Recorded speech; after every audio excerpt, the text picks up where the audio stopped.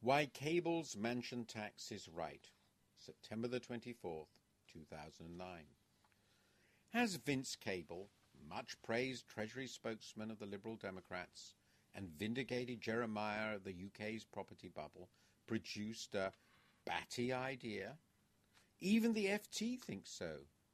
But the batty Lib Dem idea is not Mr. Cable's mansion tax, but replacing council tax with a local income tax. Taxation of property should be heavier, not lighter. But it should also be less regressive.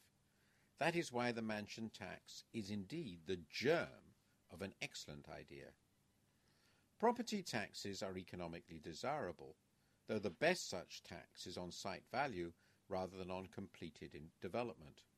What makes such taxes attractive is that they bear not on effort but on rent, that is, value over and above the economic costs of production.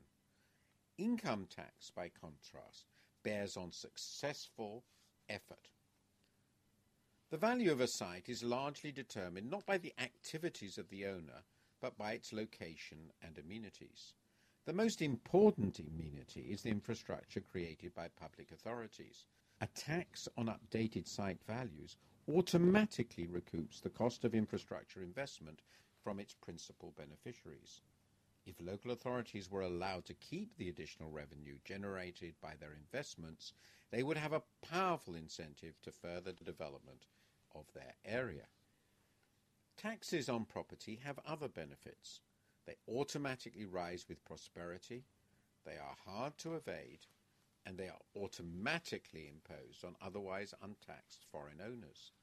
The latter benefit greatly from the amenities of the UK without paying for them. A higher property tax is a simple and inescapable way of making them contribute to what they enjoy.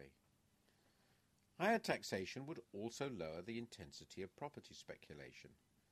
Can anyone doubt the damage that highly geared purchases of property can do to the financial sector, the economy, and even the purchasers?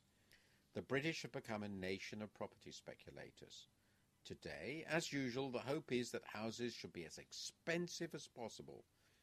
But a house is a place to live in, not a good way for people, let alone a nation, to become rich. Unfortunately, while much better than nothing, council tax is a good tax, only in comparison to the disaster it replaced, Margaret Thatcher's unlamented community charge. Cobbled together in haste by Michael Heseltine, Environment Secretary in John Major's government, council tax was launched in March 1991. Even today, astonishingly, the bans are based on the valuations of April 1991.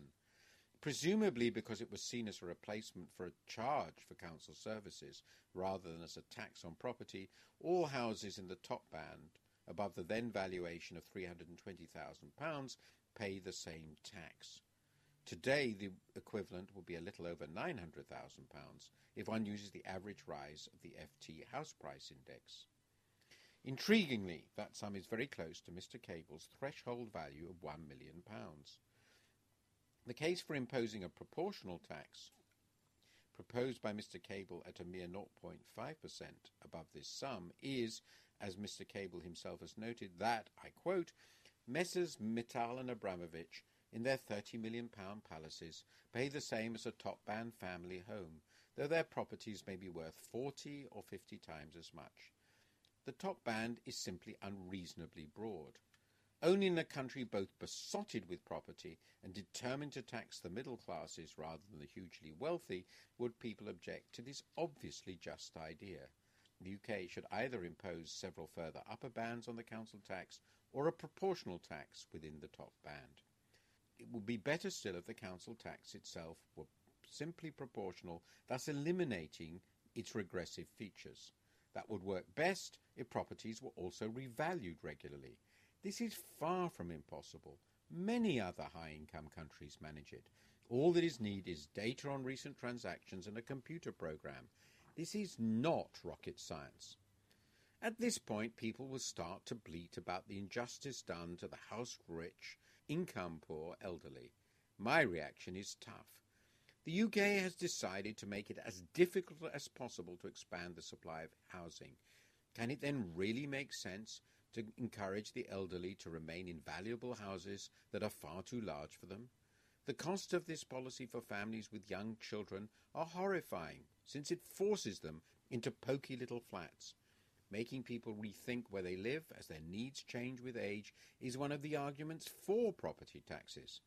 But if we really do want to keep the elderly in their family homes, we can capitalise the property tax and take it from estates on death. The state is the country's most solvent bank. It can finance this very readily. So Mr. Cable is quite right. The UK should try to raise more revenue from property taxes, but the best way to reach this objective is not to abolish council tax, but to extend it. A local income tax, by contrast, would damage incentives to work and push higher earners out of local jurisdictions with substantial numbers in relative poverty. This is a recipe for social segmentation. Property remains an ideal base for taxation, and especially for local taxation.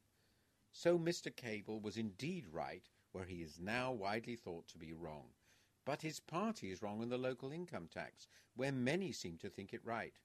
So what else is new in the UK's public debate over taxation?